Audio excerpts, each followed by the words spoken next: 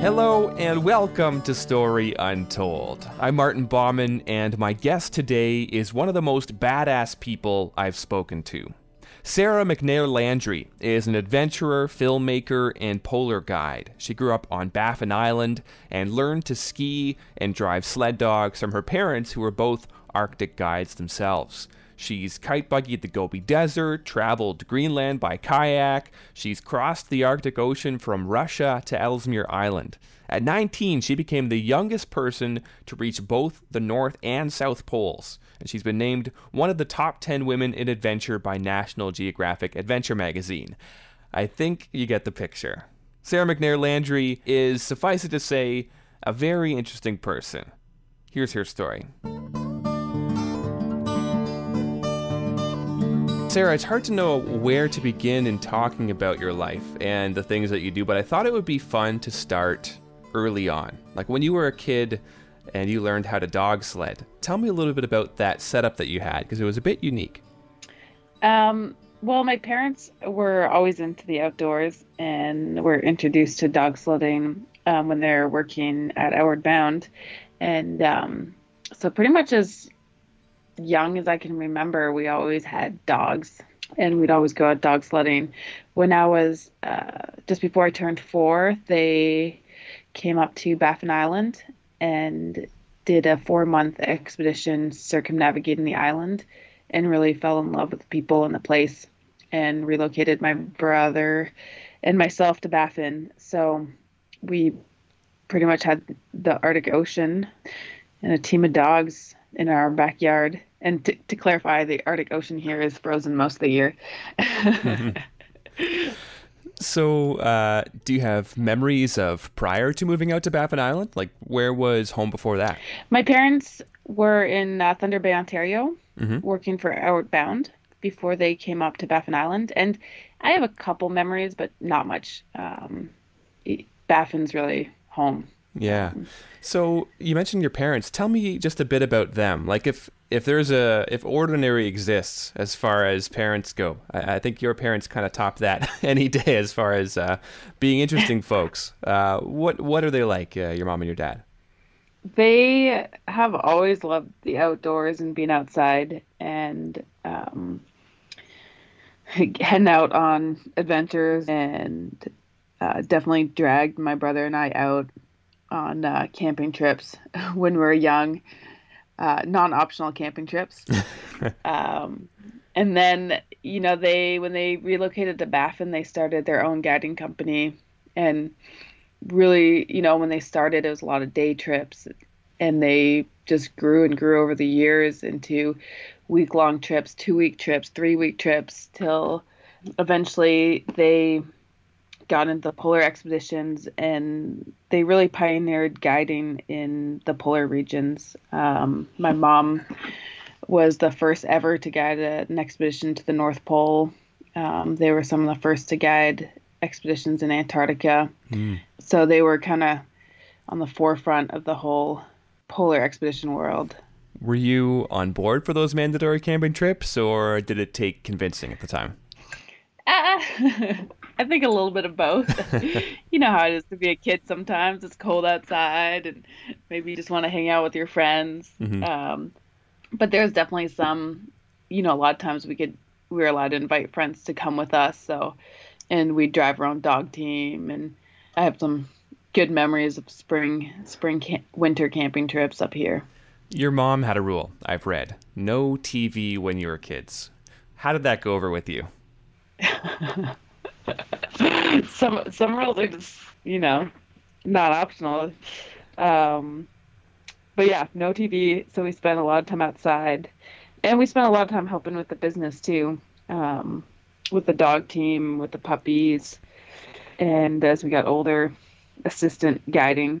But now that I look back at it, I'm glad I grew up with a TV, and I've actually never had a TV in any house I've lived in. Never. At the time it can be hard. All your friends are watching certain TV shows and you have no idea what they're talking about. And No, I think you're better for it in the end. So Baffin Island, for all intents and purposes, is home. I mean, to much of Canada, that feels like a very remote place, a very distant place that not many people get to see. Tell me a bit about home. It's stunning. I mean, I live on the southern end of Baffin Island, in the capital called Iqaluit. So it's the biggest town, and there's no roads that connect any of the communities. It's the fifth largest island in the world, and there's about 20,000 people that live on it, divided into 7 communities. So it's remote and cold. We just ended our dog sledding season about a week ago, and we probably have another couple days of kite skiing season before summer really sets in up here. But yeah, it's stunning. I live in, it's kind of foothills. As you go east, the whole east coast of Baffin Island has these epic cliffs that rise out of the ocean. I'm sure you've seen pictures of them. It's a climber's paradise. What are the seasons like? So winter sets in. It starts snowing in September, and then really we can start dog sledding in October, November, and then it's pretty much winter until now, until June.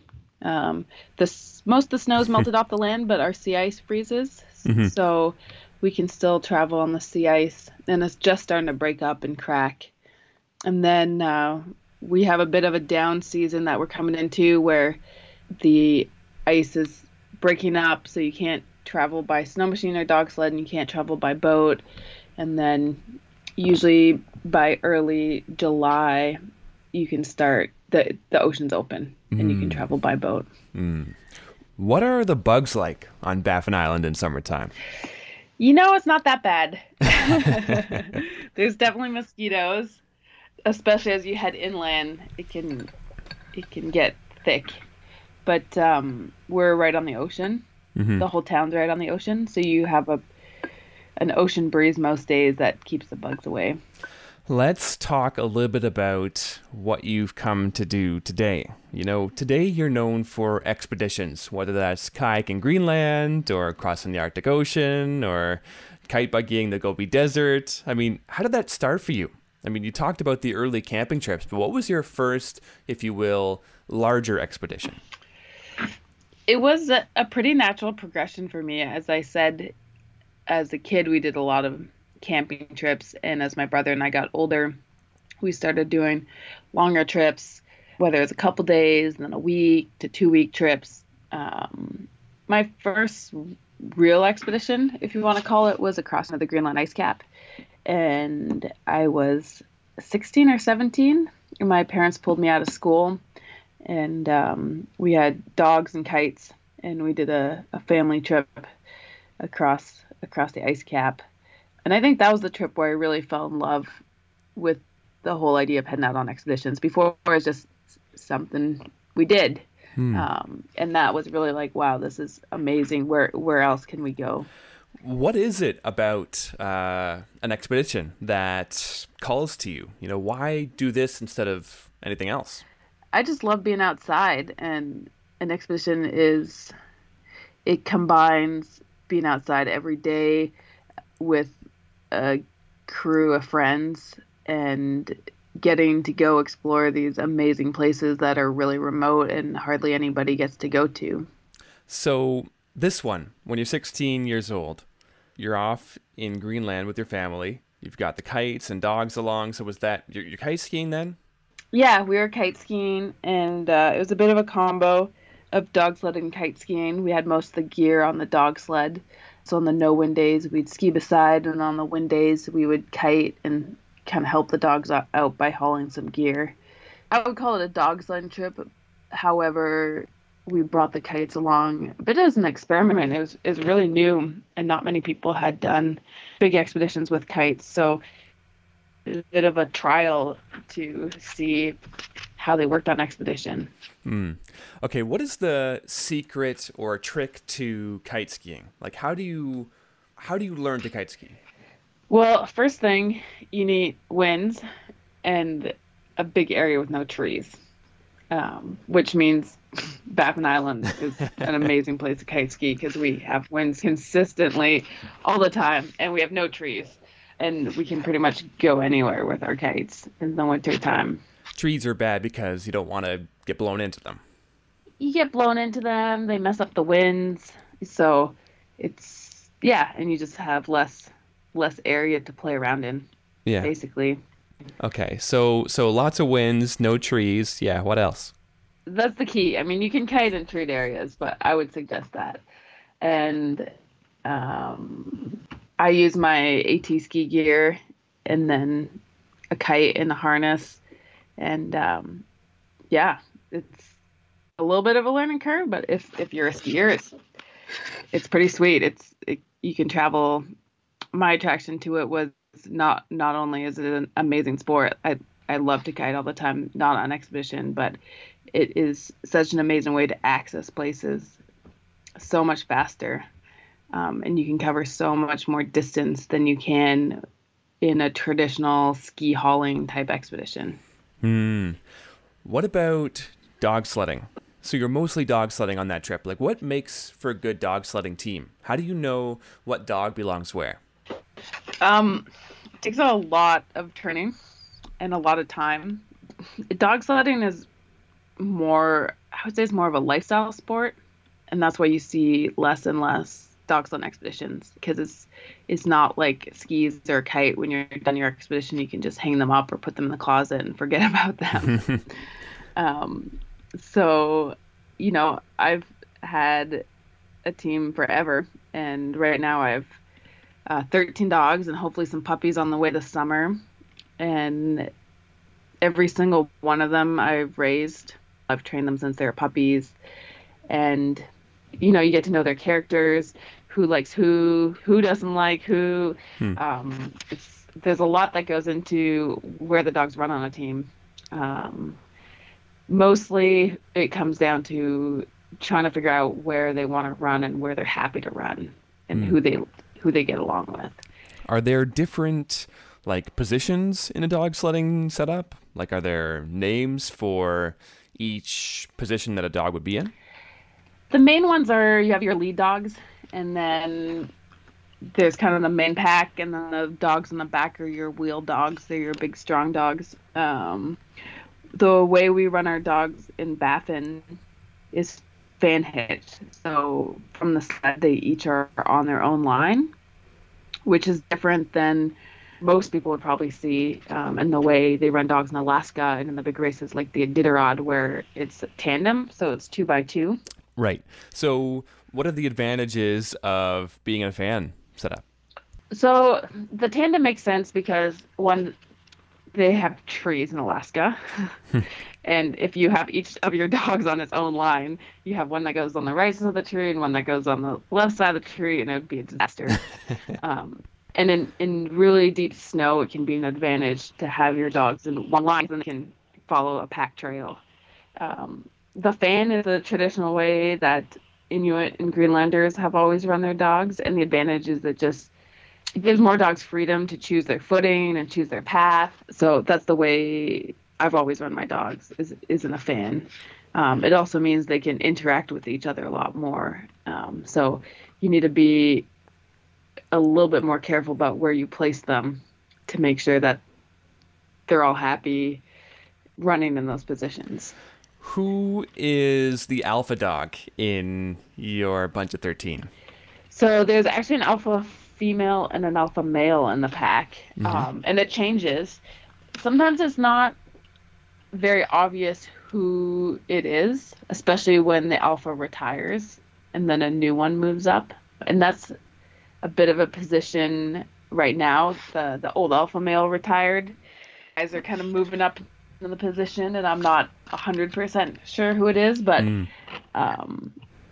my guess would be it's this big black and white dog that I have, and his name is Stubby because he was born with half a tail. And the alpha female? The alpha female is probably his sister Goose. Okay. She definitely is the one who causes the most trouble on the So, needless to say, a lot of personalities to figure out on a dog sledding team, and who goes where. Uh, I want to talk about a trip you took at 20 years old. So, this was the expedition you traveled 1,800 kilometers across the Arctic Ocean. Skiing, walking, swimming, dog sledding, kiting. I mean, what was that like to do all of those things? To go from Russia's Arctic Cape to Ellesmere Island? team. The Arctic Ocean is an amazing and a terrifying place because there's no landmass under it. It can be -40 and you can run into open water or have these big chunks of ice crack in half, and then the next day they'll just like pile together and create these massive pressure ridges to get up and over, which is it's a hard place to describe. It's so different and dynamic and moving and changing. On one side, it can be very beautiful, and on the other side, it can be very demoralizing. I Hmm. think a good way to describe that. I remember one day we woke up. It was really stormy. Out to travel. I went through the ice up to my waist twice that day. Another guy I was traveling with also, I think he went up to his knees through thin ice, and we put a good 8 hours of travel in. Got into our tents that night, checked our GPS, and the pack was drifting back further than we could dog sled and ski forward, and we were actually 1 nautical mile behind where we had camped the day before. Oh man. Yeah, So, so it's just so different. Like it's so hard to plan and to just mentally it can be a very tough environment to be in. hmm. What is you swam as part of that across? What is swimming like in the Arctic Ocean? So on my first trip to the North Pole, we had two dog teams, and we tried to swim as little as possible. If we were swimming, it was by accident. Um, when I went back guiding in 2006, we were on skis, and then part of our strategy to cross open water was to swim across it. We had these they're basically big dry suits that are open at the top, Hmm. and we can put them on over our boots and all our winter gear. And then you jump in the water and swim across, pulling your sled, and then get out at the other side and keep skiing. Do those suits have a certain amount of buoyancy to them, or are they like extra weight that's pulling you down too? They do. You're pretty buoyant, especially because you have your ski boots on and all your winter gear on under them. And it's actually quite warm in the suits because the water is never colder than salt water is never colder than -3, and it can be a lot of work. The toughest conditions is not the open water, but it's when there's a thin layer of ice on top of the open water that's not quite strong enough to support your weight, Hmm. but hard to break through as you're swimming. So you have to swim and break up these chunks of ice at times. Yeah, yeah. One thing that you've done for a number of years, I've mentioned early on, I first heard of you after interviewing Eva Holland and reading a piece that she wrote. This thing that you do every year, you invite people to Baffin Island for these 2 weeks of polar training. What does that look like, polar training? It's my favorite course to teach. I love it. We get people from basically around the world. It's very international who want to learn how to go on expeditions. Some come with personal goals. Some come because they want to be a client on a guided trip and need to gain experience. So it's very diverse. And it's basically an expedition boot camp. Hmm. The first week we're in town, so it's half days doing more theory, how to use a GPS, how to read maps, how to pack out, how to write emergency plans. And then in the afternoons, we're out in the field skiing, hauling sleds. learning all the skills, doing crevasse rescue, and people sleep out every night in tents. And then the second week, we pack up and head out on a little mini expedition that includes we do a swim in open water, Hmm. which is fun. And then a couple days in, I leave the group, and they make their way back to town on their own. It's kind of like their final test. Hmm. And keep in mind, this all takes place in end of February, early March. So we purposely do it during the cold months. To really give people a true taste of Baffin Island, I suppose. Yeah, I mean, my theory is if you're gonna train, you have to train properly, Hmm. and you need to train in the same conditions or similar conditions as what you're gonna travel in. And Baffin is such an amazing training ground. Our ocean freezes, so we have very similar flat sastrugi type conditions as Antarctica, and we have really high tides, which push up the ocean in these big pressure ridges, very similar to the North Pole, and currents that keep some sections of the ocean open where we can swim and practice open water stuff. So it's a pretty amazing training ground for Antarctica, Greenland, and North Pole expeditions. Whether it's that survival course, if you want to call it that, of people making their way back to town, or any expedition that you're on, I think with being outdoors and being on an expedition, you can plan all you want, but things don't always go according to plan. Thinking about the ice sheet that takes you back a whole mile behind where you progressed from. How do you handle that uncertainty of things going wrong? Um, I think I'm overly optimistic at times, Hmm. combined with stubbornness. Not to give up would be a good way to describe. And at the same time, the more expeditions I do, it just builds that confidence and those skills. When you get yourself in a position that you've never been in before, it can be scary versus getting yourself into a position and you can think back and be like, oh, I was in a similar position and we were able to figure it out and get ourselves out of here. So, yeah, just the more time spent on expeditions and spent outside and spent training really helps me deal with those situations. What is your best story of things going wrong? I got I got a couple, but um, I mean, there's a lot that comes to mind. I guess there's two big ones that come to mind. One, I was in the middle of an 85-day expedition with my brother. We were kite skiing through the Northwest Passage in the winter time, and we were just coming up to our halfway mark. It was pushing into the spring, so it was getting warmer, and we knew we were coming up to a section of not great ice. But when we got there and we looked out, it was about a 100-kilometer stretch. There was no way we could safely cross it. It was just huge sections of open water with small little chunks of ice that we couldn't even pitch a tent on. Hmm. And our only other option, if we couldn't cross it, was to do a 550-kilometer detour around this ocean section. And we decided to sleep on it. And that night, we had a polar bear rip through our tent. So it was like this double. Not only did we have like this 550-kilometer detour that we had no maps for a huge part of, we also had this bear rip through our tent at 4 a.m, which definitely shook us up and changed the mood for the next for the next week or two.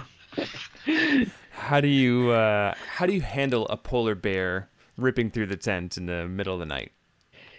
We had a bear fence set up, which he was able to get through without setting it off. So it was a combination of he came down on my side, so a lot of kicking and screaming, Hmm. which made him back into our bear fence and set it off, and that scared him slightly away and gave us enough time to get outside the tent.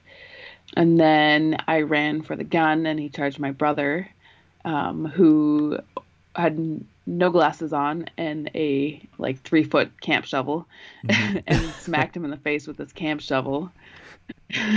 Your brother smacked a polar bear The with a whole camp time shovel. yelling at me. You can guess. Yeah. It's funny now, but at the time there was no laughter. No. Um, anyway, he and the bear kind of circled around to where I was, and luckily I was able to shoot just a couple feet above his head, and the sound of the bullet was enough to convince him to slowly wander away. Wow. So that's all before this 550-kilometer decision. I'm guessing you ended up deciding to go for the 550-kilometer detour after that. Or how do you settle down after something like that? It was like 4 in the morning, so we sewed our tent back up and packed up our stuff, and we decided to hike back up on this hill one last time to kind of scout the ice. And we hiked back up on this hill, and we pretty much made the decision. And I remember looking back down at our sleds, and there was a different polar bear that was circling our sleds. And I think that was like the final straw of like, let's just get out of here. Hmm. And we saw 5 more bears that day. And yeah, it definitely changed to like, ooh, can we cross? Can we? Probably not. To like, let's just get out of this place as fast as possible. You weren't going to sleep on it a second night at that point. You were going to move. No, no, no. Polar bears. Do we make a big enough deal, or bears in general? Do we over exaggerate the danger of them or underestimate them? I have the most experience with polar bears, so I can't really speak about grizzlies and black bears. But I would say most polar bears are curious, but you spend enough time outside and you're going to meet that one that's hungry. Mm. Um, and yeah, it's a combo of, I don't think we need to be freaked out about all bears. They're beautiful, they're amazing animals.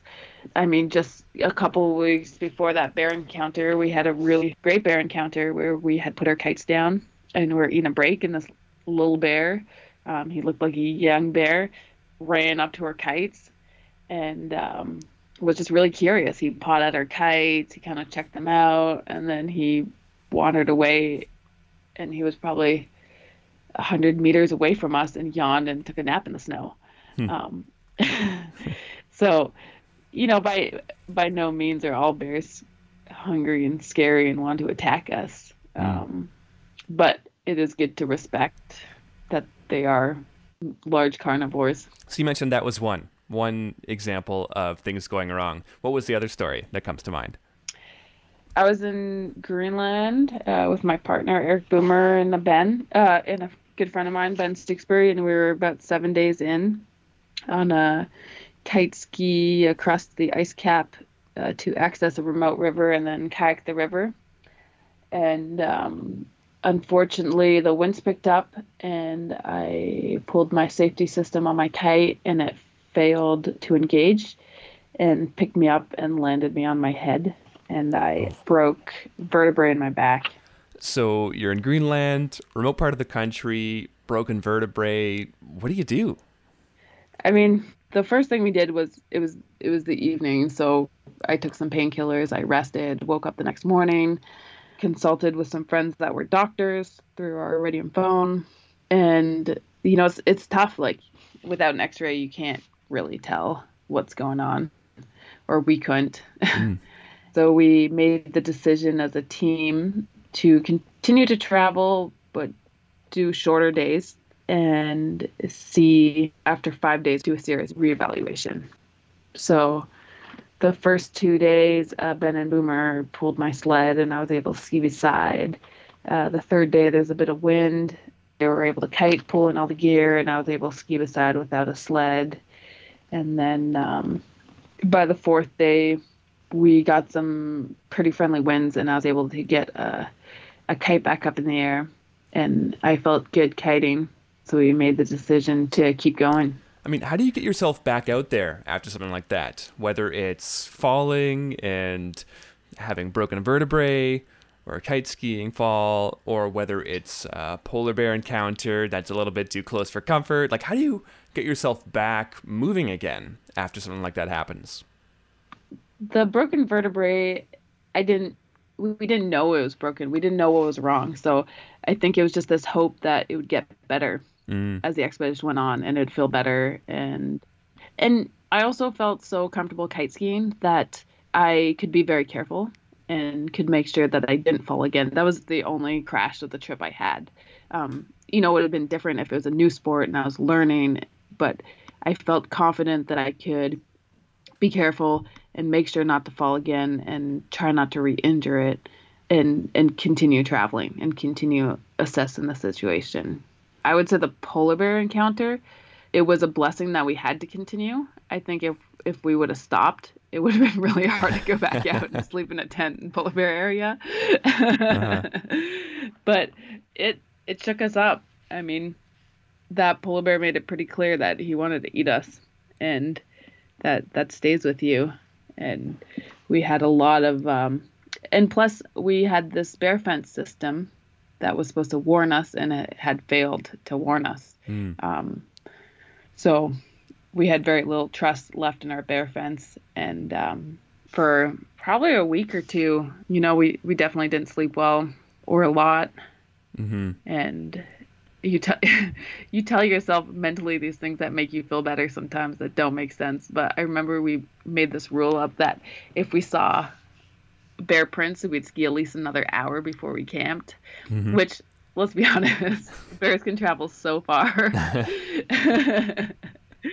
But it was just, and we knew this, there's no reason behind it, but it was just this mental, yeah, it was just mental that if we saw bear tracks, we needed to at least move Right. and be away from where a bear had been.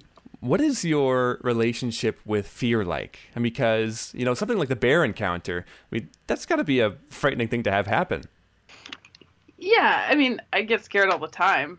There's definitely a lot of people sometimes say like, oh, you must be so brave or not get scared. And let's be honest, we all get scared. For me, the more I know something, the more comfortable I become around it. And for example, I just started to learn how to climb these last years, Mm-hmm. and I have a slight fear of heights. But I can see the more, the more time I spend on a wall, especially like multi-pitches, it's just the more comfortable I become, the more I trust the systems and the gear and just being that high off the ground. So for me, it's the more I know something and the more I understand it, the less fearful I am, I guess, if that makes sense. What about when you're planning an expedition? What are you looking for? Like, what tells you this is going to be the one? Whatever it is that catches your interest in deciding to go to a particular place or try something. We kind of have just this, like a bank of ideas floating around, and it varies. Sometimes it's sport dependent. For example, the Greenland ice cap to river trip. That one was, we want to kayak somewhere in the Arctic, and the easiest way to access these rivers is to ski across an ice cap dragging your kayak. So all of a sudden we needed an ice cap and we needed rivers, and Greenland has amazing winds and the second biggest ice cap in the world, and the west coast of Greenland is full of amazing rivers. So for that one, we kind of settled on Greenland, and then it was days and days and days on Google Maps and satellite imagery, just searching for rivers, searching for places to come off the ice cap. Other times it's, a pretty line on a map, or it can be, in 2015, Boomer and I recreated my parents' 4-month expedition around Baffin Island, dog sledding. The Northwest Passage is something I grew up hearing stories about, people sailing in the summertime. Mm-hmm. And we thought it would be a cool goal to see if we could do it in the wintertime. So I would say it really varies. Other times when we went to Mongolia and crossed the desert, it started as we want to do a kite buggy expedition, and we pulled out an atlas and we're like, let's find a desert, and we kind of settled on Mongolia.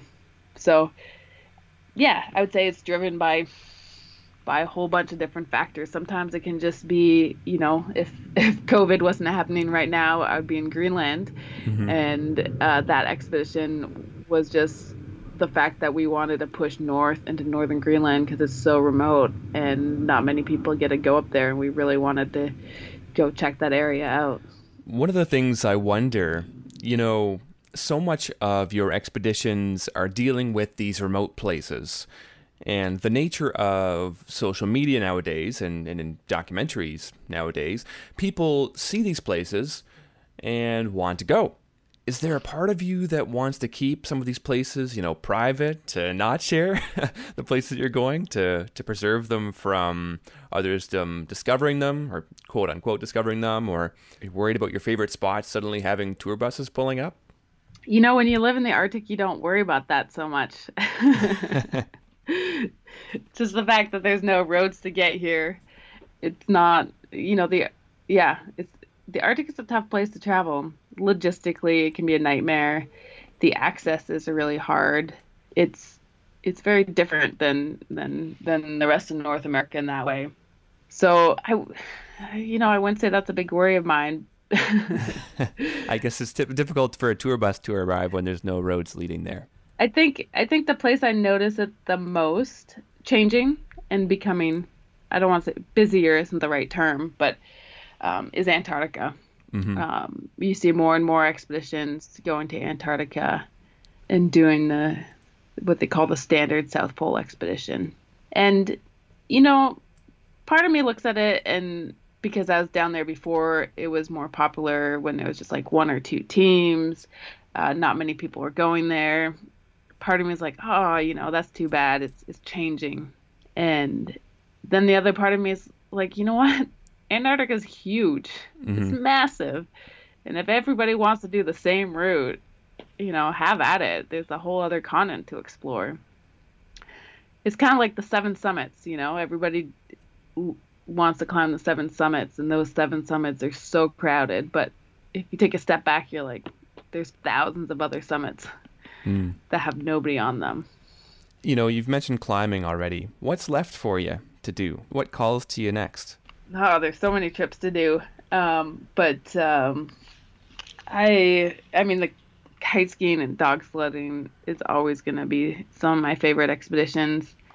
Lately, I've really fell in love with the combo expeditions. My boyfriend, Eric Boomer, is a professional paddler. So that's where the idea came, to combine my skills and his skills into an expedition and to use an ice cap to access a really remote river in Greenland. So we have plans to do more similar expeditions, kind of that glacier to whitewater kayaking style. Climbing's become a passion in these last couple of years. I can't say I'm very good at it yet, but Baffin Island is home to some of the most amazing walls. These walls like tower over Yosemite, and nobody climbs them. Nobody's up here. So I'd love to do some cool climbing missions. Actually, this summer, since we can't go to Greenland, we have switched off our plans and are looking at doing a possible climb and kayak Baffin adventure up here. Sarah, thank you so much for taking the time today. It was a real pleasure speaking with you. Awesome. Thanks for chatting.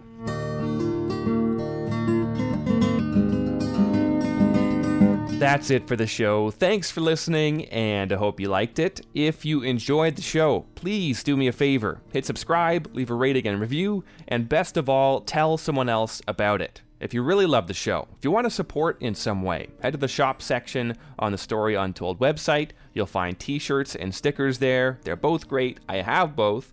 The shirts are super comfortable, and it all helps to keep this show going. If you want to get in touch, a few ways you can. You can send me an email at storyuntoldpodcast@gmail.com. You can follow along on Facebook at facebook.com/storyuntoldpodcast. You can also find me on Twitter at Martin_Bauman. Theme music for the show is by Dr. Turtle off the album You I'll Ah. Once again, I'm Martin Bauman, and this was A Story Untold. See you next time.